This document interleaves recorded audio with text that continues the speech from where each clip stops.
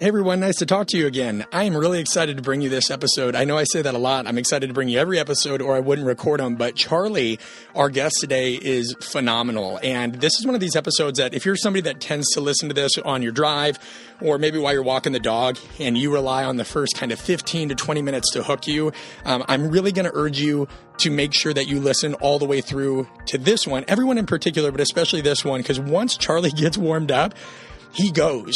And he's a phenomenal storyteller. And at first you may find yourself thinking like, okay, what's he referring to?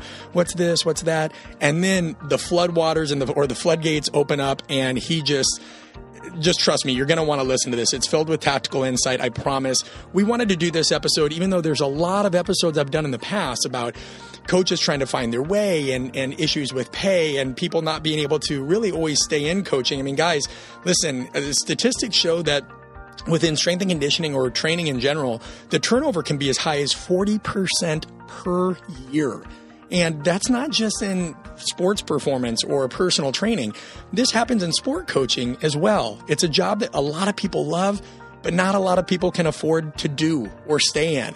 And so we talk about some of these things because again and again on social media, we see stuff come up about pay and issues with pay and how do I do this? Or some people saying it's not about the money and kind of guilting other people who are trying to make some money. And just if you're somebody that wants to stay in this over the long haul and find solutions for how you can do so, this is for you. I really, really, really do mean that. So make sure you pay attention.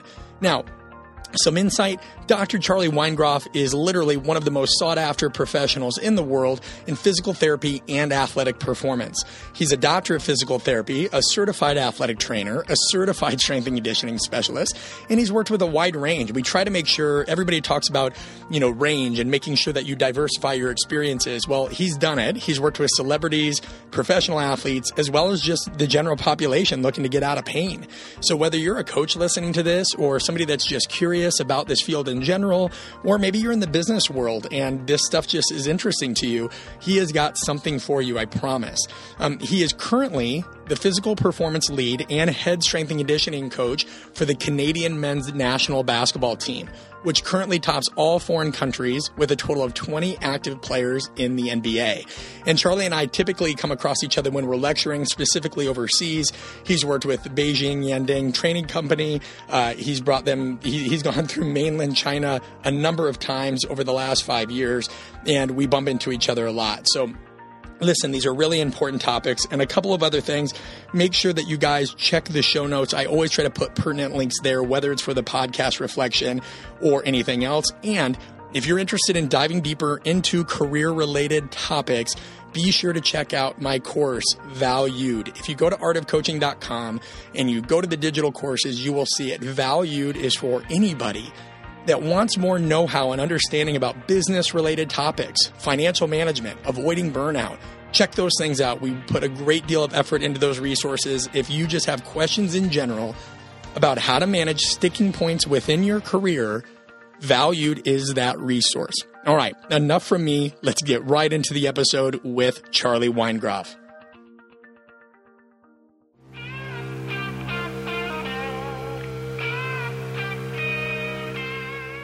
Welcome to the Art of Coaching Podcast, a show aimed at getting to the core of what it takes to change attitudes, behaviors, and outcomes in the weight room, boardroom, classroom, and everywhere in between. I'm your host, Brett Bartholomew. I'm a performance coach, keynote speaker, and the author of the book, Conscious Coaching.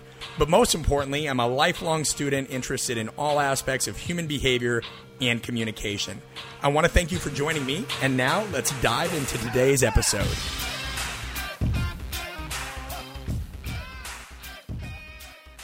Hey everyone, nice to have you back for another episode of the Art of Coaching Podcast. I am joined today by my friend Charlie Weingroff. Charlie, it's nice to have you on. What's up, man? How are you? I'm doing well, thanks. We don't get to do this often enough, do we?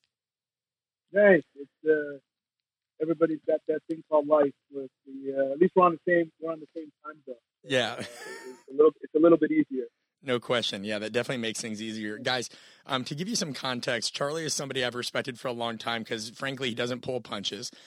Charlie has adapted a lot in his career. He's not somebody that singularly defines himself by one thing. He has put out massive amounts of content, but bottom line, he just tells it how it is.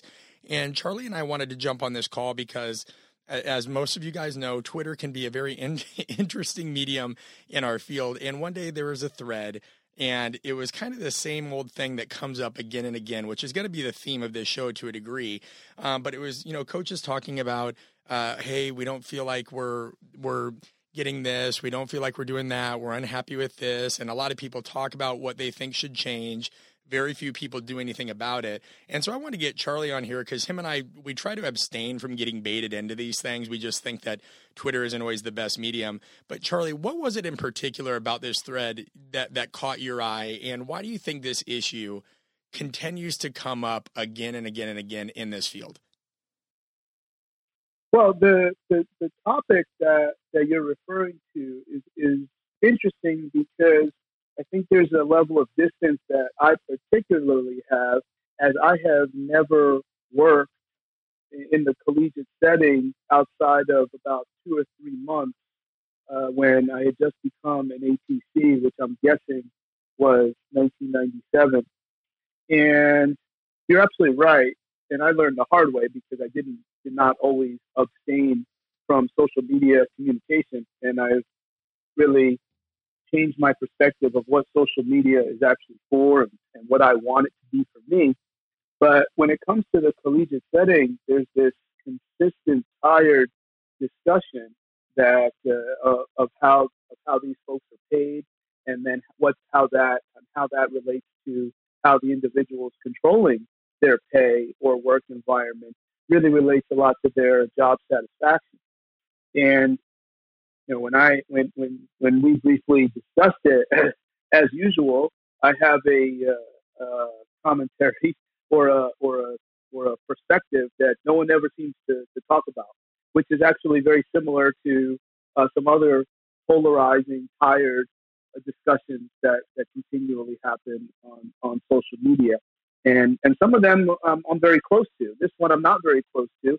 And I think that might be why I have a different perspective, because I don't have much, if at all, of an emotional connection to the strength and conditioning environment at the collegiate setting. And I think basically describing it correctly, that there's a lot of probably really good, very, very motivated individuals that are very dissatisfied with their job situation, whether it's how others look at them, how they can communicate with coaches, how they can communicate with the medical side, which in itself is ridiculous that there's two different sides, and how they get paid. And one of the things that, whether it's meant to be flattering or not, I take it as such that when I came back from MARSOC and started to work independently, you learn some things about being a business person, where you don't know how much money you're going to make next month. And when you do have success and things start to click in that financial space, you start to learn some things because you didn't know them, and you did by failing, and you did by being constantly off that. And with that, what are some of the things that you learned when you say you learned from, having to deal with the financial aspects of it?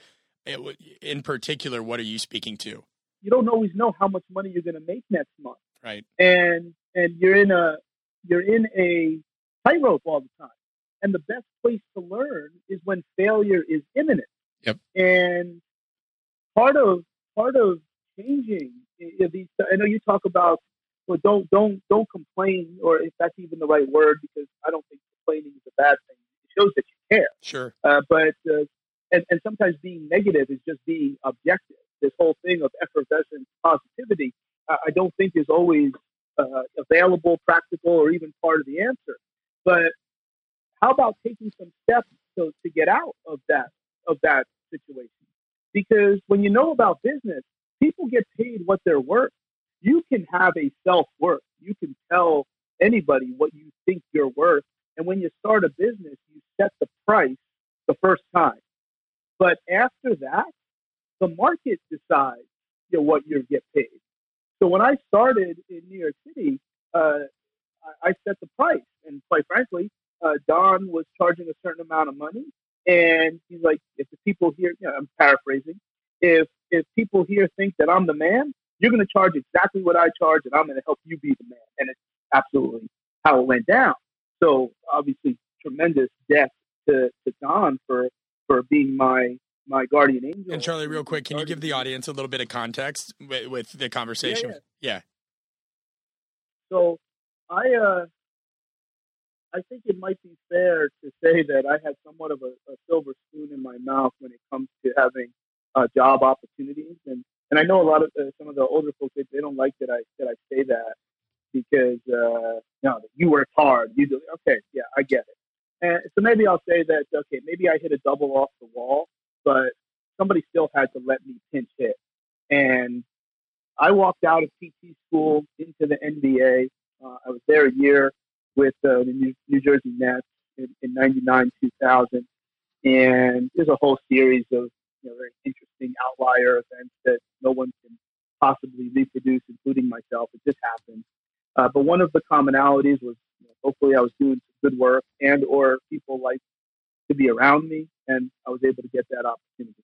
And then moved on. I was in the minor leagues 3 years. I came back to the 76ers, the head strength coach, and then moved on from there and was able to work in sports performance centers and really starting to put into practice this whole training with rehab thing. And that was before the brands and the DVDs came out several years later. So that's about '07 to '09. And then that situation was actually quite similar to what these folks are talking about at the collegiate setting, where I hit the ceiling. That was it. I was working for a hospital, and hospitals aren't exactly known for being very progressive in how they value individuals. You fit into this particular control position, if you will. You're going to get paid. You're going to get maxed out.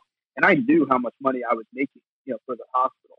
And I'm like, you need to, I just started to look for the next best thing. And by that time, the NBA had kind of got out of my system. But of course, to this date, I would still consider going back under certain situations or other things in pro sports. But that's when Marine Corps Special Operations came along and took an opportunity there and lasted just under a year.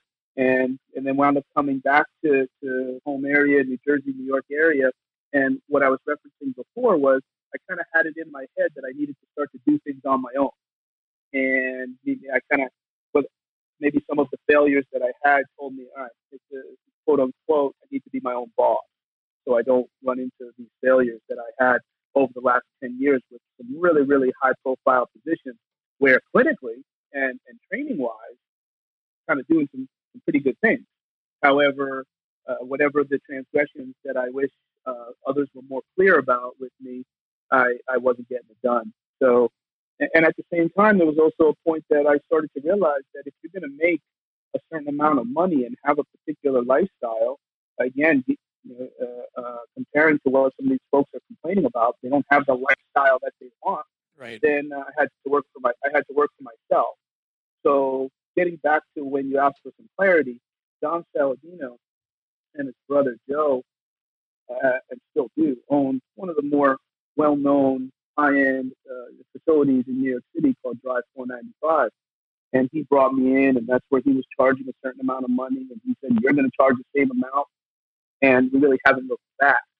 So the perspective that I have is very, very business-like. I run a business, and I have multiple people that work with me, and the other things that I do outside of Drive. I have no idea how much money I'm making next month. And while when you have a strong business, your projections usually work, but I'm not sure these folks, they really understand that there's people that seem to have like everything that they're looking for until you actually stand in their shoes. I could lose everything tomorrow. And you work hard to have a parachute, you work hard to have a safety net and save money. But the bottom line is when you work for yourself, you have no idea.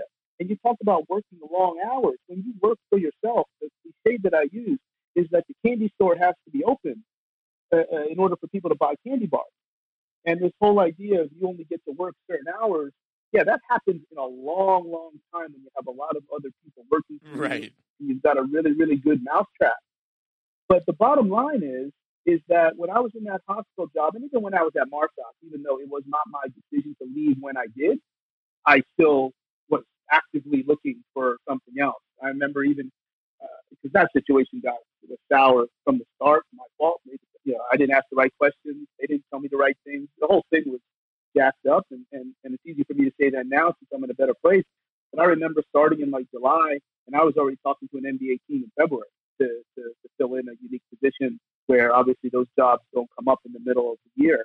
And I was seriously considering that from a member of Golden State when before they kind of took off into their direction that they are now. But it's one of the things it's like that no one talks about in terms of that particular Twitter argument is how come you just don't leave?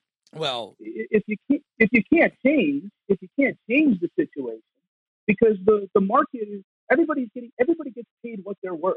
Professional athletes get paid exactly what they're worth because someone is giving it to them. And I understand that you can't leave even a low-paying job with a lot of dissatisfaction to absolutely nothing. But what are you doing to set yourself up for the hustle? Because the hustle is where all those questions get answered.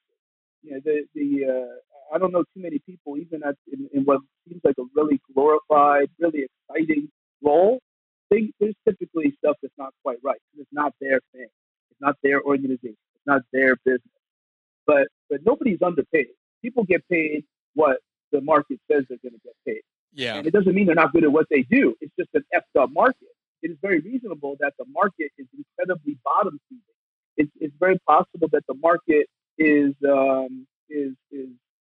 highly saturated, meaning there's no reason to pay anybody, and it's quite possible that the market doesn't value good work. That's all very, very reasonable. Those don't sound like roles that most people would want to be a part of. No, and so just that's the perspective. Yeah. Right. And just to jump in here for a moment, because there's a lot to relate to here. Like we talked about how one thing I hope the audience understands to summarize what you're saying, if I'm hearing you correctly, is listen, you're getting paid what you're worth unless you do something to change it. And a lot of these arguments keep coming up again and again and again because people don't take action to change and then they wait for somebody to do it for them. And this was what was frustrating for me about this, Charlie, is, I had gotten so animated one year about seeing coaches of all kinds, because it's not just strength coaches. People in the performance community, other coaches say these things, that me and 5 other people got together and created a course on it. And we were like, hey, essentially, like nobody's coming to save you, right? Like this old way is broken. If you want to get the life that you want, whatever that means to you, then you need to understand that you need to learn more about the business of what you do, negotiation. You need to understand all the difference between, commitment and naivete. Because what I loved that you said there too is like, a lot of people, they think they're committed by staying in these roles. They think they espouse this moral superiority of, which is eventually like cognitive dissonance. Oh, it's not about the money. I'm here because of the kids. But really, a lot of it comes down to the really 3 levels of commitment. And guys, if you're listening or you're a new listener, we initially talked about these on episode 56, the weaponization of guilt and not being a sucker. But one of them is people stay at jobs because of affective commitment. They want to. They really feel like they're a part of this organization. Normative commitment, where they feel like they ought to. Maybe it was their first job. Maybe they, took a chance on them when they hired them, what have you. Or continuance, which they feel like they have to.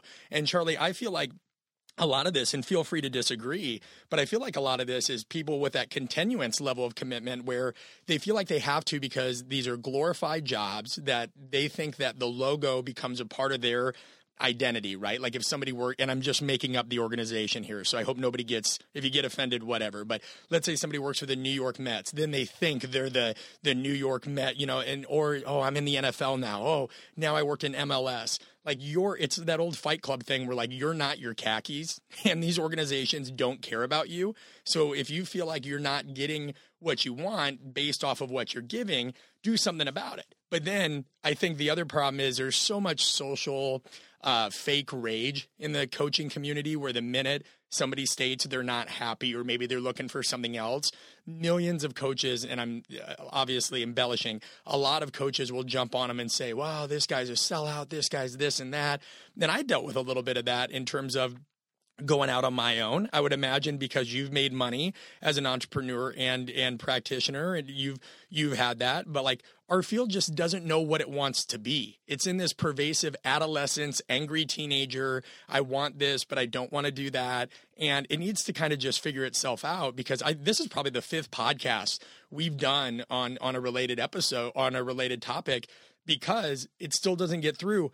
But every time we release one of these episodes, I get at least 50 people that reach out that are like, that hit home. We need to do it again. We need to do it again. So, yeah, I think it's an interesting thing. When you say people need to take steps to make change, Charlie, and I know this is broad because it depends on the person, but just conceptually, what are like some practical, specific steps you think they really need to take to better understand market value or to give themselves leverage or to address the situation? Well, I think everybody's situation is going to be different based on the resources and who or what they have access to. But Sure. I think a lot of that stuff just starts with communicating and asking, and people that appear to have things, whatever they may be, however any individual defines success, and you see another individual that has those things, there's a very, very good chance that if you reach out to them, they will engage and communicate with you in a very, very mentoring way. Maybe not so much like a mentor where they'll say things. If I get, so I'm very proud. I have responded to every single message that I've ever gotten in my life. Maybe that's part of why I'm on round 2 of marital situation. But a mentor is somebody who's going to say things that you don't necessarily aren't terribly nice, but they believe it's the right thing, so you don't make the same mistakes they did. I don't know that I'm going to be a mentor for somebody who cold calls and has questions, but I will tell you this: if you think somebody has a lot of the things that you want and they don't communicate with you in that type of fashion, then they're probably not who you think they were. The worst thing that I've said to people is, hey, Brett, give me a second here. Don't get mad at me. I promise I will return this message. It might just be a couple weeks. Or, we joked before about being on the same time zone. I was able to communicate with people on the Pacific Coast a lot easier because if I had a late night, I could just drive it home. I could just call, and I was like, "Hey, I don't get it. I don't understand it all the time, but you know what? Sometimes people really get excited to talk to me or someone who they look up to, and I think would talk to them. So I think that's the first step.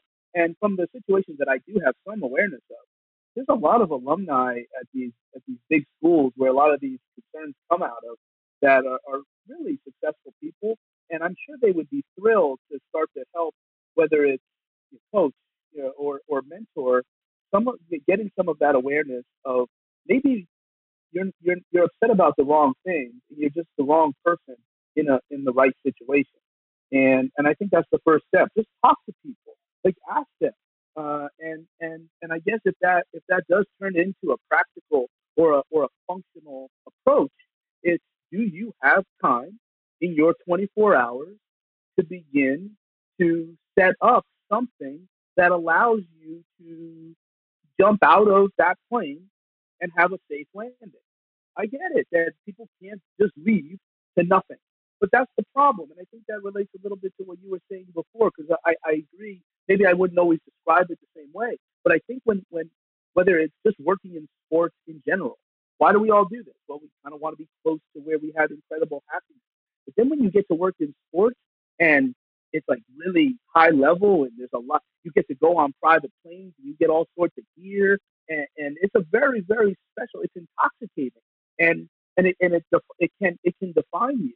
You don't really want to leave that situation, but there's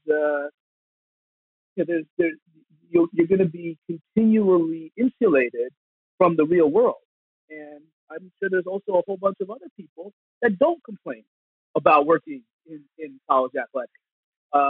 There's that laundry list of Division I football coaches, strength coaches, that seem to have some fairly respectable salaries.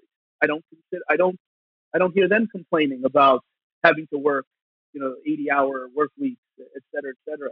How about communicating with them if they're at your school, et cetera? So I think there's a lot of different ways. Maybe it means taking some steps to have an online presence, so that if you do step away, you do have a little bit of a cachet that people want to be near and give you money. But maybe there's some other statements that I would make that are less practical and more just cliches when it comes to understanding that business piece. But obviously, number one is communicate, and number two, put your foot in the water. Figure out a way to start to understand that there's more to life than that logo. You know, there's more to life than that T-shirt that you can't buy at Nike.com. You can only get it from the equipment guy. And if there's time, there's stories that, you know, like the T-shirt is a term that we use a lot, and in mentoring some of these young folks when they want to move into these very high profile positions.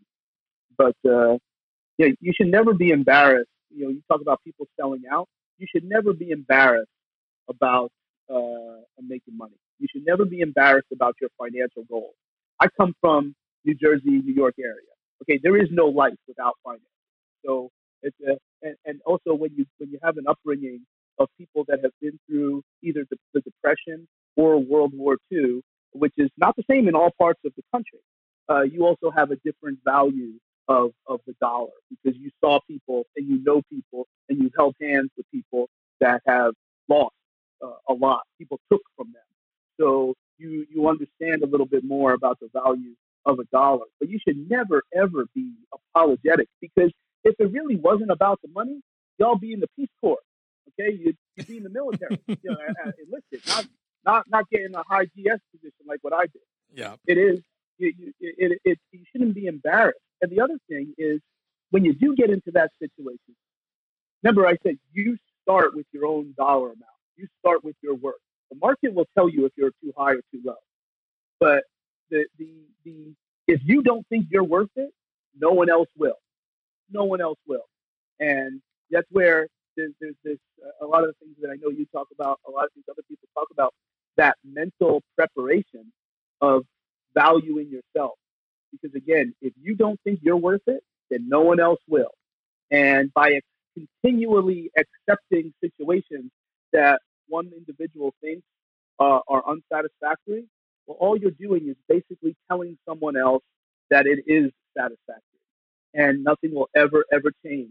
Just go, just bail, just find a new job. Because what's different in the medical world, in the fitness world, if you're a strength and conditioning coach and you step out into the real world and you hustle, you can easily make even money, much less, some folks 10, 12 times. In the medical, not so much. If you're a certified athletic trainer, it is very, very challenging to go out into the real world and make even money. The opportunities just aren't there. So, but I know we're talking a lot about it. I don't really follow a lot of threads, if you will, or spaces that ATCs are involved in. But when it comes to strength and conditioning, just go. Like if you don't like what you're doing, just go. And because you're telling the other person that you're okay with it. When you cash that check on, or when it comes on direct deposit, you are implicitly saying that you are okay with all of it. Well, a lot of it comes down to confidence. I mean, this is one thing that I've really struggled with lately. Like I made a lot of mistakes, Charlie, I keep trying to find ways, and I know you do as well. It's why we have you on the show, but I keep trying to find ways to help coaches kind of get out of their own way. And I think a lot of that is because I didn't have a formal mentor and I had to learn a lot of things the hard way and what have you. So I'm like, cool, like, let me try to give people the resources that I wish I would have had. And then what I find is I made the faulty assumption. This is what I mean when I say I made a mistake, and it aligns with what you're saying, is I made the assumption that if I provided resources, whether it was valued, whether it was this, whether it was a negotiating guide or whatever, that people were going to use them. But what I realize is that, there's a percentage that does, and they love it, and they're in the course, and they've been a part of it, and they're in our coalition. And then there's just people that they have the information, and it's just like life. They don't do anything with it, or they're even scared to take the next step. I mean, we get so many people. There's one gentleman, and I respect him. It makes me a little bit fearful for his situation, but I respect him. Every quarter he reaches out. And every quarter he reaches out and tells me how unhappy he is. And he usually just says, "Hey, can we catch up?" And I know where it's going. We get on the call, and there's usually a couple questions about me and my family and what have you. And then it's almost like his venting time. And I used to make the mistake of being like, "Hey man, like do something about this. Here are some options. Here you can do this." And he always says, "Well, I'm going to do this. Yeah, I want to get into the course, or I want to take this step." But it comes down. Eventually, last year, I just finally told him, I go, "Listen, I love you, and I appreciate, everything that you've told me in confidence, and it takes a lot of transparency and vulnerability. But man, you're not confident. You're not confident enough to make change." And at first he got really pissed, and then eventually he just said, "No, you're right." And I think that's pervasive within our field, because you do have And I think it was Tim Karen that said this, and I've talked to Will Greenberg about it as well, who was with the Buffalo Bills at the time of this recording, is they both kind of say, here's the deal. We have a field that mainly a lot of the people in strength and conditioning were average to slightly above average athletes who got into the weight room, were kind of the underdog, try hard types, and they're fiercely competitive, and they're a little bit insecure in general. And then all of a sudden, when they're met with certain challenges that can't be solved with sets and reps, they really start to struggle with finding alternative solutions because a lot of them don't have that education, or if they do have the education, they're not confident. I really do think, and again, check me if you think I'm wrong here, and I'm not saying everybody, but I do think the field in general, the performance community, has a major confidence issue, and that's why they seek all these positions and titles and things like that. I think they're looking to fill a void because they're just not it's not a confident lot in totality. Would you agree? Feel free to bash it. I don't disagree. It's hard to say that I agree strongly because I don't think of that. Sure. I don't say, do I think so-and-so is confident deep down? It's not typically how I think, particularly if I don't know the person. But what you're saying makes a tremendous amount of sense. So there's certainly no bashing. I just wonder, what is it that is part of the athletic mindset that would entail some way, paraphrase, that you do whatever it takes to win, that is missing when all of a sudden we're in this supportive role for the athlete. Yes. Where if the answer to that is confidence, then I can't say that it's not. I don't know exactly what the word is, but I also think it's also structure, where it and how that structure is communicated, where the type of conversation that you had with that individual, I probably had similar conversations, and I would probably recall different conversations where hopefully it's in a small room, and I would make a tremendous effort to never sit across from the person. Nothing good happens when people are communicating across from each other. Yeah. So I'm sitting next to the person. Let's say I'm sitting next to their right, and I put my left hand on their leg, and I'll say, Brett, listen, man, it's time to knuckle up. I'll help you, and I'll help you only as much as you'll take. And I don't even know how long this will take. So it's a very empathetic, or even in that type of situation, sympathetic situation. And in other situations, whether I'm sitting next to the person or not, I might communicate a little bit differently, like I'm from New Jersey, and use words that would maybe, hopefully, attempt to create the same endpoint.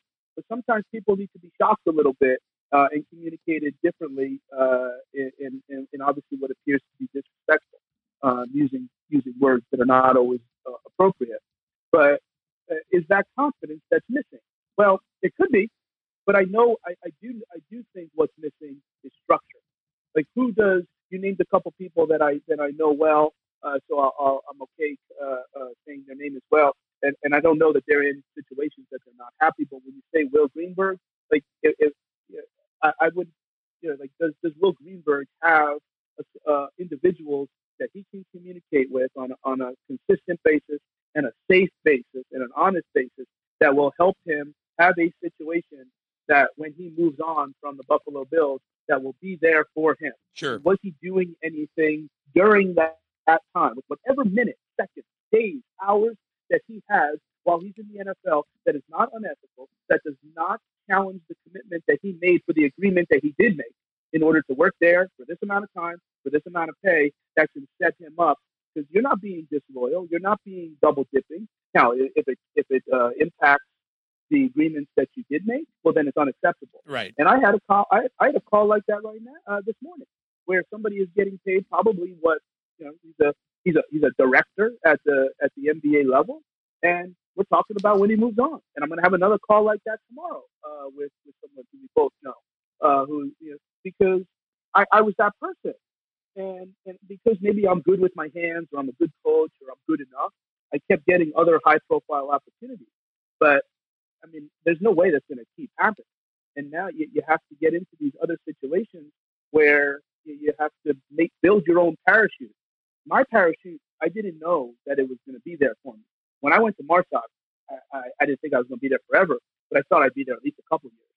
And that while I was at Marsoc was when my first DVD release, Changeless Rehab, the first one, and that made a ton of money. I mean, I think at least as of today, it's probably sold over 1,300 copies, which for a train-the-trainer thing is really staggering. Right. So I had all this money from that first DVD, and I remember telling my ex-wife that I said that this is going to be like for a trip, like this is going to be for like Australia or something, and all of a sudden I don't have a job.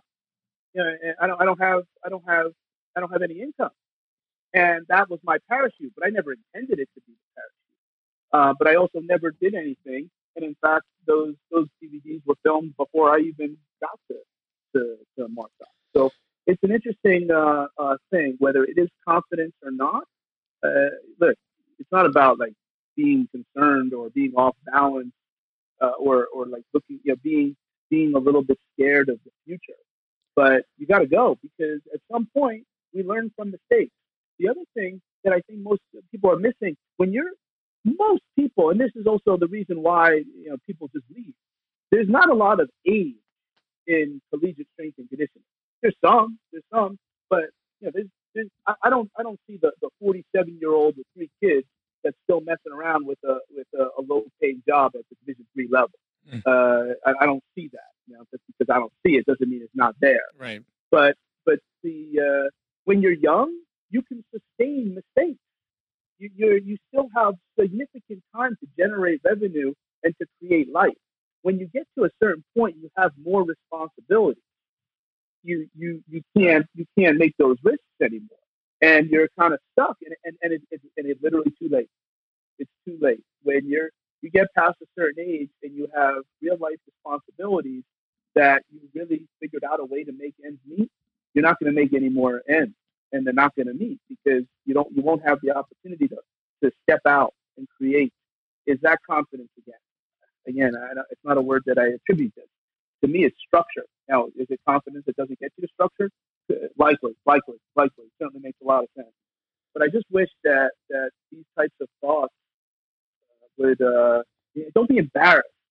Don't be embarrassed. Like, if you really want to do something on the internet, do it, and do it better than everybody else.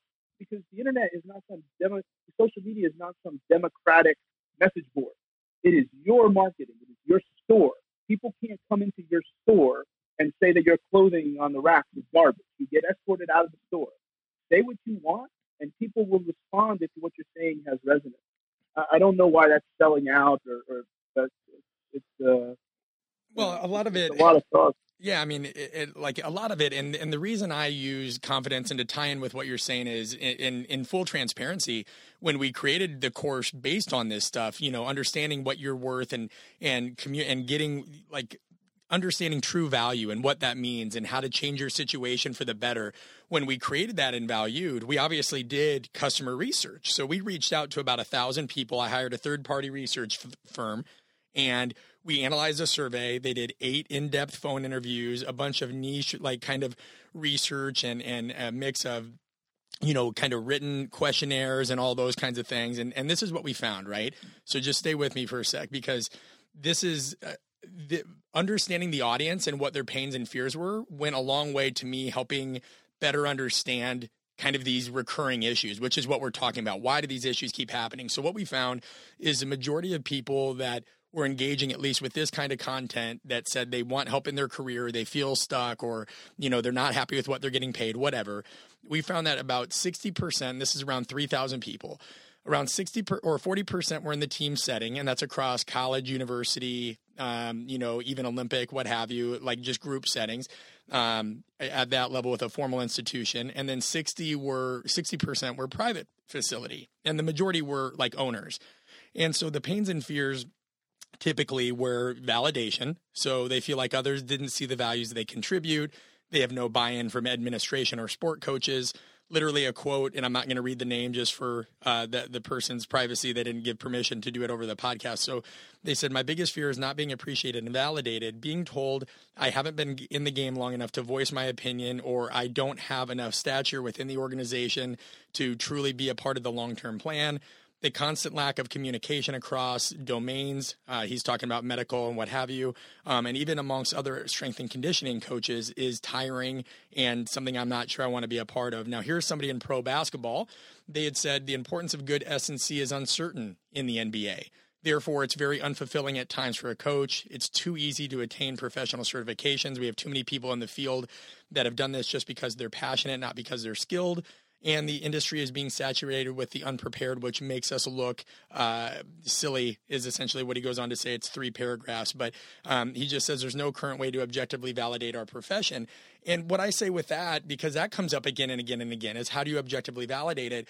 Well, I think people misattribute the value of that. Let's say there was a way to objectively validate who's the best at a certain role. Well, that's completely contextual. That's just like some people think, and I've talked about this on the podcast, there are some people that think a certain pizza place, even if it has the shittiest quality of ingredients, is the best just because maybe their father took them there as a kid.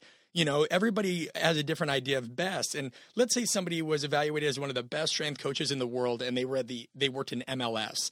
Well, does that mean they're also the best at coaching, 12-year-old youth baseball team? So I think people need to be realistic. Nobody's ever going to be able to attribute 100% purely objective value to a role and then be able to get people the job they want. And that's why I'm glad that you talked about, you said we're in a field that talks about doing whatever it takes to win when supporting athletes, but not within their career and not having structure and social agility.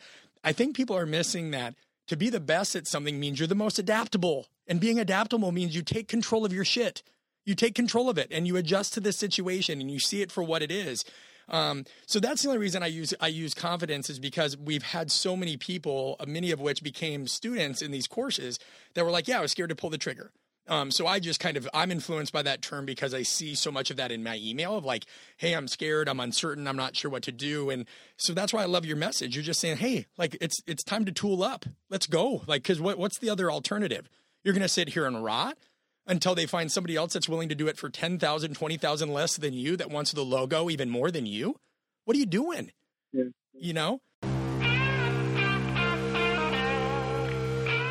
Hey guys, I want to pause real quick because I know for some of you, this is really challenging subject matter.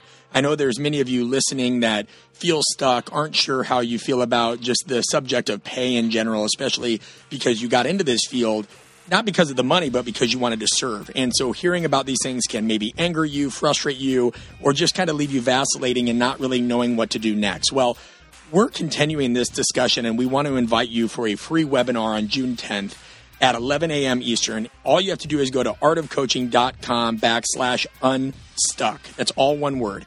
artofcoaching.com/unstuck.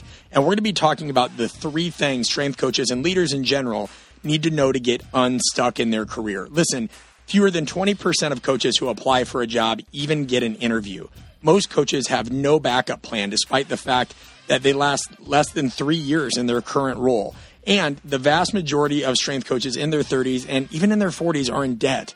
And it's not just strength and conditioning that deals with this. It's a lot of professions where people are givers and they're trying to serve others. So we're trying to take action because it's one thing to complain. It's another thing to ask governing bodies to clean up this mess for us. It's a whole different thing to take action. So make sure you go to artofcoaching.com/unstuck and register for the free webinar now. All right, back to Charlie. I found right before you began that piece was that my tone and how this is going is like I finished my finish to this might be like, well, if what I said sounded like a kick in the pants, then maybe somebody would benefit from that. That's what I feel because to continue in these undesirable situations, your head's going to hurt because you're banging up against the ceiling. And sometimes you didn't know that the ceiling was there because you were blinded by the T-shirt that you can only get at that type of a role. And I don't think this is isolated sport. No. There's probably some garbage, low-paying relative to the city, financial analyst roles. You're a financial analyst. Like you realize you're a glorified intern. Like they're not people that are getting paid for doing like the grunt work for other people in the finance world. So I don't think it's just isolated to sport. But whatever intoxicates you from the job, don't do it for that. That's a hobby. That's like you mentioned the commentary, which I think is more. And when it comes to NBA, obviously, I do feel very, very competent to discuss. Yeah, it's sociology. Yeah, that was a sociology discussion, and those things of like, is it valued or is it understood, or et cetera, et cetera. But a lot of times in these podcasts, I'll tell stories that are individual based and drop names, et cetera. I'm not going to do that right here, but sometimes this conversation it's almost like if you and I role play. Yeah, okay, you do reach out, because that's what I'm not begging anybody to reach out to me. But more people listening will probably figure out a reason why not to reach out to someone, and they'll figure out more reasons why not. Is that confidence? Probably. Or they're not going to reach out to me. Well, Charlie's never worked in college. Right. They love doing that. Reason, that's the exact reason you should reach out to someone, because he or she doesn't care about what you care about. Yeah. I care about quality training. And you know what? You want to talk about sociology, but I see maybe that's part of the problem. In terms of what we see at the professional level when you see these kids on break, et cetera. So we can talk about that a little bit, but I don't think that's the scope of this podcast. No, listen, we can go anywhere, because you bring up an excellent point. I want to make sure everybody heard what you just said. Guys, too often coaches, and Charlie's right, it's pan domain, will say, oh, they're not in my setting, or they don't know what oh my God, have I heard what that's like? I mean, we run workshops where, instead of one coach was like, well, I'm not going to go to this workshop, you should come here because you don't know what it's like in my setting. And like, what the hell? Like, think of all that would be like people telling Leonardo da Vinci, you've never flown a helicopter, so why try to design one? Or you don't know what it's like to, dissect a body, so why would you even try to do that? Like, why would you try to learn from all these seemingly disparate domains to connect the dots? Great leaders are great observers. They don't need to live your life. They just need to have a keen understanding or seek to understand. And that doesn't just come from experience. That comes through observation, question, asking, learning, being able to have an open mindset. An open mindset is way more important than whether somebody is, coach the 8 groups a day that you coach at. Like, seek outside opportunities, because nobody, you think Elon Musk learned how to create Teslas because he had some esoteric experience already working on those kinds of automobiles, or he had somebody these are the interconnectedness between shit, Charlie, is what our field misses again and again and again. It's why they have art and science debates. It's why aren't we getting paid debates? All these debates are because people just want to think black and white. Well, I definitely feel like the answers in one profession exist in the neighboring profession that you don't talk to. Yep. Because you think, and whether it's for good reasons or not as good reasons. But yeah, there's the answers that solve athletic administration type issues live in other sports, and that's why we see in a lot of pro sports. Again, I'm most close to the NBA.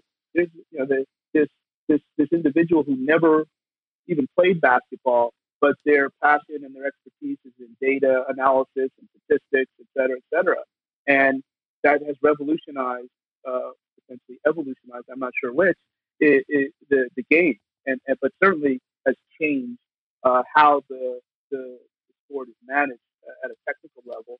But let's say someone does get past whatever those concerns are in terms of communicating. Yep. And I would just ask, Brett, so Brett, you just had a child, and you're in Atlanta. You can stay in Atlanta, and then in your mind, like, why is he asking about Atlanta? Well, you know what? Because Atlanta costs money to live in. Yep. And it costs a lot more than rural Georgia, but it costs a lot less than New York City. I can't begin to help you from all this business stuff that you are at least willing to give a chance to listen to, because all you have to do is just hang up. You don't have to do anything a mentor tells you to do, or you don't have to follow advice, because then we have to start to establish how much money do you need. You have to answer questions. The sooner you know where you want to be, the easier this route, the easier it is to pull the parachute. Got to periodize your career. Yeah, you have to, and like, well, I don't know what I want to do. Okay, that's cool. That's fine. You can't generate that kind of emotion and foresight if it doesn't there. Yep. But the sooner you do know, the sooner you do know what it is that you want to do, I know we both know that an individual who we both have had tremendous relationship with, he knew in the early 90s at Georgia Tech what he wanted to do in 2020. And that's how he accomplished that. Yep. And that's how amazing people can do those things. You know, you could also win the lottery and you can step in poop, but when you try to plan an attack and plan your life, the starting at the finish is mandatory. How many kids do you want to have? Do you want to have another kid? What kind of facility do you want to have? Well, I want to have strength and conditioning and rehab, Charlie. I want to do what you do. I'm like, okay, I'll ask you again. What kind of facility do you want to have? Do you want to work there? Do you want to run it? Do you want to take your kids to baseball practice at 3 p.m.? How many cars do you want? Do you want to get that new Tesla truck that's coming out? Which one do you want? Do you want the one with one engine or two engines? I feel like you need that, Charlie. And then once you have that started to finish, you can then build out a business plan for your life, because you're telling me you're failing. Yeah. You're not happy. Well, I mean, there's other things too that's one thing. I don't know how long it takes to do, different for different people. And then you have the 151 and 1 rule, and you've never heard of the 151 and 1 rule because I made it up. And it comes from influences, but 100%, you'll start to feel safe and in control of your life when there's 100% of what you need, 51% of what you want, and at least 1% of what's nice to have. And those are just my words. They're all just semantics. But something that you need is that if it's not in your possession, in 7, 14, 21, or 30 days, life is dramatically different. So a lot of that has to do with finances, and a lot of that has to do with family. You need to, so you write all that stuff down under the 100 column. And then in the 51 column, it's all figurative, but you need at least 51% of what's nice to have. What's something that's nice to have, it's in your possession, it cannot be replaced with anything else. However, if you didn't have it, life wouldn't be over. For me, that's going to Disney. So if I don't go to Disney again ever in my life, then I'm going to be cool. Everything's going to be okay. But there is nothing that provides my life to a particular type of enjoyment, fulfillment, blah, blah, blah, than when I go to Disney World. All right? So you need at least 51%. And then you need at least 1% of what's nice to have. So again, it's something that brings you great fulfillment, but it can be replaced with something else. So I want a Rezvani truck. I'm not going to spend $350,000 for a truck because I can replace it with my $22,000 Chevy Cruze that I drive in and out of New York City. So now you've got this list of 151 and 1, needs, wants, and nice to have. Needs and wants. That might sound familiar because in Zen, you want nothing and need nothing. And what I'd like people to start to do is once you stare at that whiteboard, you're going to take things as time goes by, whether it's a day, month, year, a decade, you're going to shift things to the right. You're going to put things that you thought you need. I thought I needed to be in the NBA. There's people listening that they thought they needed to have that size extra medium T-shirt with the sleeves pulled up and show up to the University of Division I, wherever, when you didn't need that. That wasn't who defines you. That was just something that was nice to have because there's no way it can be replaced with anything else. And then the things that you thought they could be replaced, you'll put them into the final category. So needs, wants, and nice to have. And the reason you want to shift everything to the right is because it's a lot easier to have 100% of less things. It's a lot easier to have 51% of less things. And it's damn sure easy to have 1% of a whole lot. Yeah. So that's those are, and there's other exercises, if you will, that I have been taught. No one taught me the 151 and 1. They certainly taught me to start it to finish. With the more questions you can answer about what do you want to do? What do you want to do when you wake up and nobody remembers anymore? So if you're a sellout, nobody will remember that you're a sellout when you have a boat and a house on a lake in Idaho. Right, and you won't give a shit. You want, and nobody cares. Yeah. Nobody cares. No, Charlie. That's the attitude I wish people could take on social media. Yeah, I mean, it's just hang out with your friends. Like, it's not meant to be this debate and make you sick. No, it's an attitude of abundance. No, it's an attitude of abundance. Here's the thing, right? Here's what drew me to you initially, right? A lot of people are drawn to you because with respect to what you do in many ways, you're a genius, right? You break things down in a very unique way. You speak well, you organize it into systems, you deliver. what drew me to you is actually your abundance mindset. The first time I met you, you didn't do this whole, here's a younger guy, here's this and that. You're like, hey, how can I help? Because you understand that this field, and this is kind of what you're speaking to, this field is not a zero-sum game, right? Like we're trying to play a non-zero-sum game here to elevate a field that is young, often not taken seriously, and not a lot of people in their career happily. And so when people, like, it's amazing. You'll look at musicians, and I'm hugely influenced by music, and I know people have heard this before, but they don't mind the analogy if they kind of follow along, is I look at Jay-Z. Now, Jay-Z isn't somebody, I didn't listen to a lot of him compared to as much as I listened to like Eminem and 50 Cent and, Biggie and Tupac, because I'm a big hip hop fan. But I appreciate the fact that Jay-Z, like Prince, owns the rights to all of his music. He set himself up so that nobody can bastardize his work. He can do all these things. And instead of like a bunch of musicians, except the ones that are resentful, aren't sitting here being like, oh, screw this guy, whatever. They're like, no, he taught us a path now. This guy's actually teaching us how to manage the later parts of our career and how to negotiate. I mean, he turned down a significant tens of millions of dollars at Def Jam in exchange for owning the rights in perpetuity for his music. That is a move, man. And that's something I dealt with when I left LA. There was a lucrative job I could have taken, but they told me I'd have to take the book down from Amazon. I'd have to take Conscious Coaching down because they wanted to hire a coach, not a brand. And I was fine walking away from that. That, if anything, doubled my resolve of saying this industry is horseshit in a lot of ways. And I don't mean that like I don't love strength and conditioning. I just mean from a business standpoint, it's infantile. Because what you're talking about is right. Nobody's going to care about, if you provide value to people and you don't bullshit them and you expand the opportunities for other coaches, who cares if one angry person calls you a sellout? It's a lot better than, all this, oh my God, it's value signaling. Coach is just in an echo chamber. Every week there's somebody on social media being like, coaching is a calling. It's not about the money. All those people doing it for money, they're wrong. It's like, okay, morally superior dude, whatever. And here's the other funny thing.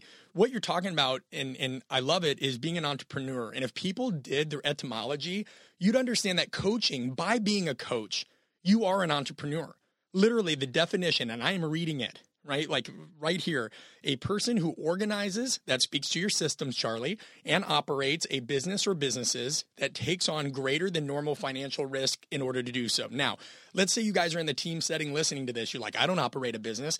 You operate within one. You're an entrepreneur within a business, and you take on greater risk than normal because you should have ample skin in the game. Whether that's your athletes getting hurt or the results of your work, or, if you do own your own facility financial. So like you are an entrepreneur by being a coach, you're a problem solver. And that just goes back to like literally the earliest definition of that word of French origin is to undertake, somebody who mother effing does. So I love what you're preaching, because there's a lot of people that aren't going to listen to me. They're going to listen to you because of everything that you've accomplished, and you're preaching a message that is salient and people need to pay attention to. We're not filming this. I have a huge smile on my face because I thought you were going to go a slightly different direction with a punchline. And I thought what you were going to say, and you might still be saying it, so if I cause you to drop the line, it's my fault. Am I not correct that Jay-Z said that I'm not a businessman? I'm a business man. And that's like, a life plan is just an individual business plan for your life. Yep. Business is about growth, and it's about evolution and revolution, and which is a term that I really fell in love with when I heard it in a conversation with someone else, Shane Rye's name. And you are a business. Just because you're a salaried employee doesn't mean you can't have a business outlook on your life. Yep. And great business doesn't just, I think there's also significant confusion for running a business and working for yourself. I probably do work more for myself than I have a business, because if I go to the Bahamas for 3 months, my income will change fairly, if not significantly, at least reasonably. But that doesn't mean you can't still think like a business person. Yep. And because that's a big difference, and I think that's where, when people choose, a lot of times in our profession, the only way to get out of that rat race is to work for yourself. And the only way to work for yourself is to have this self-sustaining entity. But that in no way, shape, or form means that you have any business running a business. Right. So that's that Jay-Z line is very interesting, where he is a business because and we're all business. So these folks that have the these distasteful situations by their standards, then just talk to somebody who runs a business and ask them, what should I do? Don't ask me. Don't ask Brett. Whatever. It's intimidating because we all think we're equal. So just talk to somebody that's not even in the profession, because they're not going to tell you anything that's emotional, because they don't care about the same things, meaning they don't want the same thing. They don't have the same nice to have, but we all need the same thing. And that's I'm glad that we were able to get to potentially some practical things. I didn't know what we were going to talk about, but the start at the finish discussion, the 151-1 discussion, and there's a lot more to it than what I'm saying. It could be a whole. Yeah, it's okay. We'll do a part two. Of just that and where it came from and the whole Zen conversation that happened with Dave 10 years ago after I interviewed for a director job in the NBA. But yeah, and then also just communicate with people outside your profession. And when you're in college, I maybe I'm wrong, but remember, the college situations that I'm familiar with are still fairly high level situations.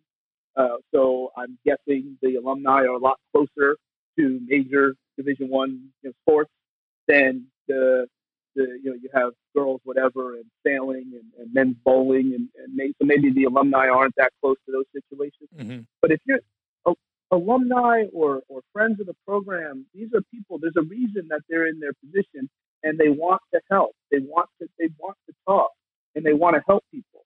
And at the same time, if they say something that you don't like, or even if you find insulting, hit pause. Hey, is this person saying this to hurt me, or is this person saying this to help me? And if you can't hit pause, then maybe you're not ready for that conversation. Agreed. Because I might say something that is negative in some way, but I just wish that in my experience, people would say, hey, why would he say that? Does he really want to hurt me? Why? And then why would he want to hurt me? Like, there's nothing. You really think I'm that bad of a human being? Maybe I am. I don't think I am, but maybe someone else is. I don't know.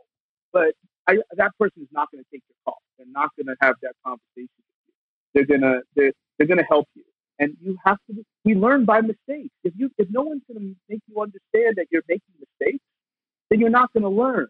You're just going to keep accumulating. And if you hit the lottery, you'll accumulate a lot. If you don't hit the lottery, you're going to keep banging your head against that glass ceiling and wind up in a profession that makes you even worse. You probably make more money than strength and conditioning at the collegiate level, but you're going to hate your job. And versus the opposite, where maybe you like what you're doing, but you don't like what you get paid. Yeah, and I think you summed that up well. I mean, like, if I almost had to make it an email subject line for this episode, it might be that. It might be you love what you're doing, but you hate your job. Now what? And I think that, like, even if that accurately or inaccurately sums it up, it should at least draw some curiosity, because I think most people listening that have done this for a little bit understand what we mean. I mean, I know at one point I was 29, I woke up and I didn't want to go to work, but I knew I loved coaching. And so it wasn't that I didn't want to go to work because I didn't love coaching.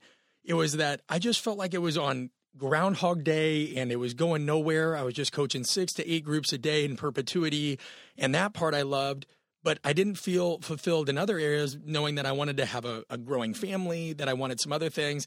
If you were to try to do that, I know I'm putting you on the spot, Charlie, so I'm sorry. You can feel free to just say piss off. But if you were to make it like an email subject line or even the title of the episode, what do you think would consolidate kind of what we've talked about today most clearly? Can I help you? Yeah, I like that. Or how can I help you? When you walk into a store or you sit across the desk from somebody in a bank or something, most of the time the first thing someone says is, "Hi, how can I help you?" And if you're willing to give me your time, I am going to be willing to help you. The first, I've seen a couple clients, patients this morning, 2 new ones in a row. We sit down. I say, "Tell me what's going on. How can I help you?" And sometimes when the person is not going to be a good client, they'll be like, I don't know, you're the therapist. Okay. Yeah, but 95% of the time, the person, just starts to describe their situation, whether it's physical therapy or their training goals. How can I help you? Because if you don't want somebody's help, it doesn't matter. Yeah. Just ask people for help. And I've offered some help that just came out organically in the nature of the conversation.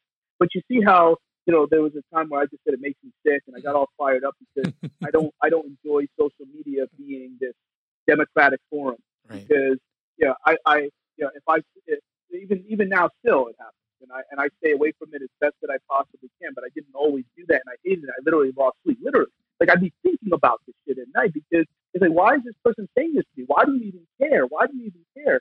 And you know what I tried? Then I tried going at them and destroying them. And yeah, it was probably funny to some people, but then they would screenshot it and show it to other people. Right. And then it just becomes a go. Yeah. I mean, it's the reason I barely interact on Twitter anymore. I mean, I get on to show appreciation for people that have, mentioned something about the book, my, conscious coaching or what have you, because I don't want to be rude. But other than that, I don't engage. Charlie, have you seen, I'm of course binge watching a little bit of TV now that I have a newborn. And for anybody that shakes their head at me saying you should be reading books or watching, educational stuff, piss off. Try when that newborn sleeps, you don't move and you do whatever the hell you can. But Charlie, have you ever watched Mad Max Fury Road? That was on the other day. No, I mean, I know what it is. Okay, well, I'm a Tom Hardy fan. I'm not really a big fiction fan, but I like Tom Hardy. He's my spirit animal, where if I didn't have to be socially, that's kind of the guy I am. But there's this part where he's driving, and this coincides exactly with what you're saying and how I feel about Twitter. And he points at this tree and he goes, "That's bait." When I was younger, I would see somebody say something or purposefully misquote me or something like that on Twitter, which, by the way, is the only reason I even keep Twitter, is so I can keep a public record of people that, you have to control what you say because people will try putting words in your mouth. But anyway, I'll look at stuff and people will try to draw me into shit. And in the past, I'd do the same thing. I'd be like, okay, here we go.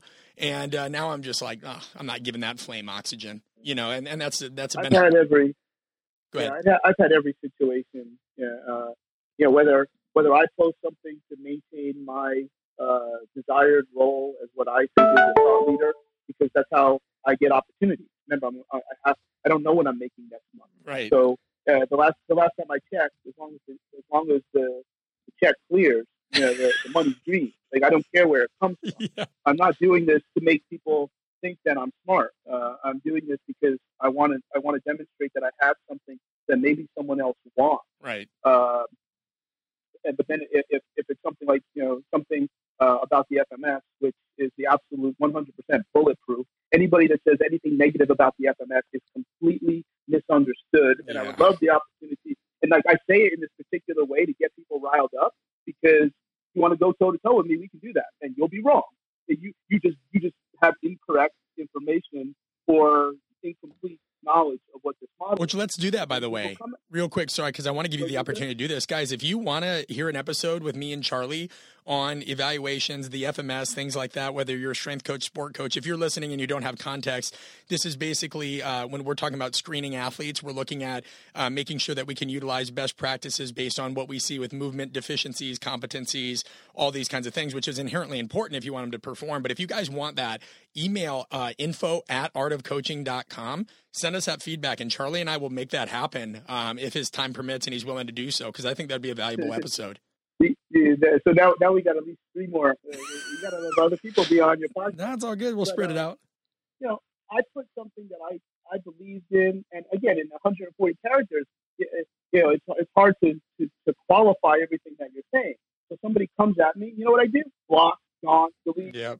Oh, that's not right. Like, you should be challenged. No, I am not interested in being challenged. Like, you don't know what I know, and I don't know what you know. Like, I don't care what you say on social media. Like, I don't care. Like, and that's where, like, it's now, if somebody messaged privately with some questions, that is a completely different story. But now because I looked at it like, if the first, and I hope these strength coaches, might think of this. Imagine if there was somebody that had a big bag of money. They had that giant bag, and they were going to give it to you, and all they knew about you was that kind of a comment. So if somebody comes and sees my tweet for the first time, and they read the thread, and somebody's coming at me, even if it's like logical, delete, Sean Block. Like, that's not what I use social media for. Right. And think about that. Like, think about that. Would you walk around like, walking like a pimp, with your shoulders flying all over the place and just mouthing off to people? I don't think you would, but for some reason we think that social media you can do that. And it's so. And then there's other situations too where that it's different. I had somebody do a podcast, tagged me in it, where the person was talking exactly the opposite of what I was saying. Yeah, they're baiting and you. I messaged the dude. I say, hey man, listen, I can't stop you from typing my name in, and I can untag myself, but I just want you to know that that's some real bullshit. That full well that I don't agree with what this person is doing, and when you put my name on there, it draws views or whatever. And I told him I don't appreciate that. I haven't talked to the dude since because I do hold grudges. And he never even thought to apologize. He probably didn't think he did anything wrong. And there might be people listening that think there's nothing wrong with that. Yeah, in my mind, there is. But that's not what I'm doing. And then you'll say, well, you put yourself out there, so you have to take the heat. Yeah, I get it. I also, take some other things that make my life a lot more complete, and I'll deal with it. So it doesn't, just because I'm not thrilled about it doesn't mean I don't deal with it, but I'm going to continue to try to change that. And I think that's a nice segue to go back to really where this is going. Like, if you don't like the situation, you got to keep changing it, and you don't have to apologize for your behavior. Like, you do what you do for yourself, and when you do that, you're full. Your tank is full. You're safe. When you're safe, it's easier to help other people in a lot of ways. So trying to find out what your safety is goes back to the start to finish and the 151 and 1, and that's it's a lot of different perspectives that no one talks about. It's just basic. Well, now they do, man. No one gets paid any more or less than what they're supposed to get paid. Yeah, because you agreed to it. If you're getting paid, that means you agreed to it.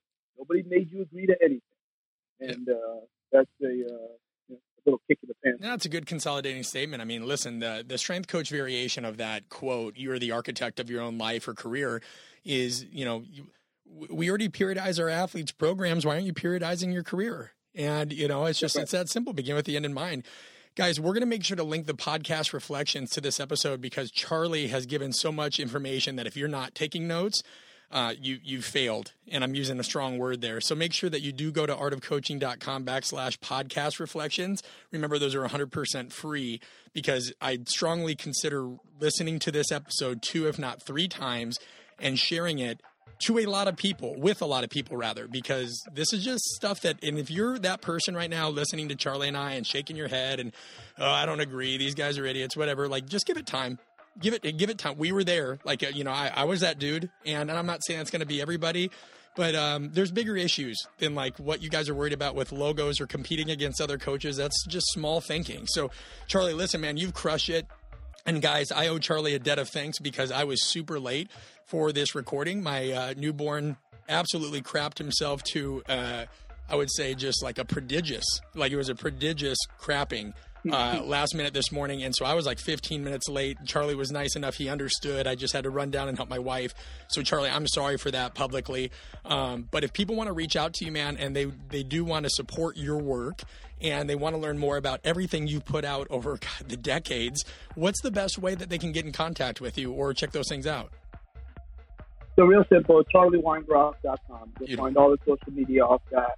And whatever the email is off of the website, it goes right to my personal email. And ever since people started to wanting to email me, then I'm pretty sure I have responded to every single one. And I can't really think of too many rotten messages on email. That's awesome. Not to think of. So even if I did respond, I probably did respond to those, just not in the way they wanted to. But I'll respond. And you know what, too? I have that 151 and 1 in a PowerPoint. Awesome. And I can leave the slide open so somebody could. We'll link it. Like, type it. Yeah, you're meant to type into it, and then I have some suggestion about what color you could use in each of those 3 columns, which has a psychological value. And you just stare at it every day. I love that. Maybe that's of interest. Yeah, absolutely. Shoot me that link, and I'll make sure to link it in the show notes so everybody has easy access to that if that works for you. Cool. All right, man. Cool. Guys, well, thanks again. This has been another episode of the Art of Coaching podcast. Please make sure that you support the work of our guests that come on. This is time that they'll never get back, and they're doing it for you. So, Charlie, thanks again, and until next time, brother. All righty, well done. Thanks, everybody. Yep.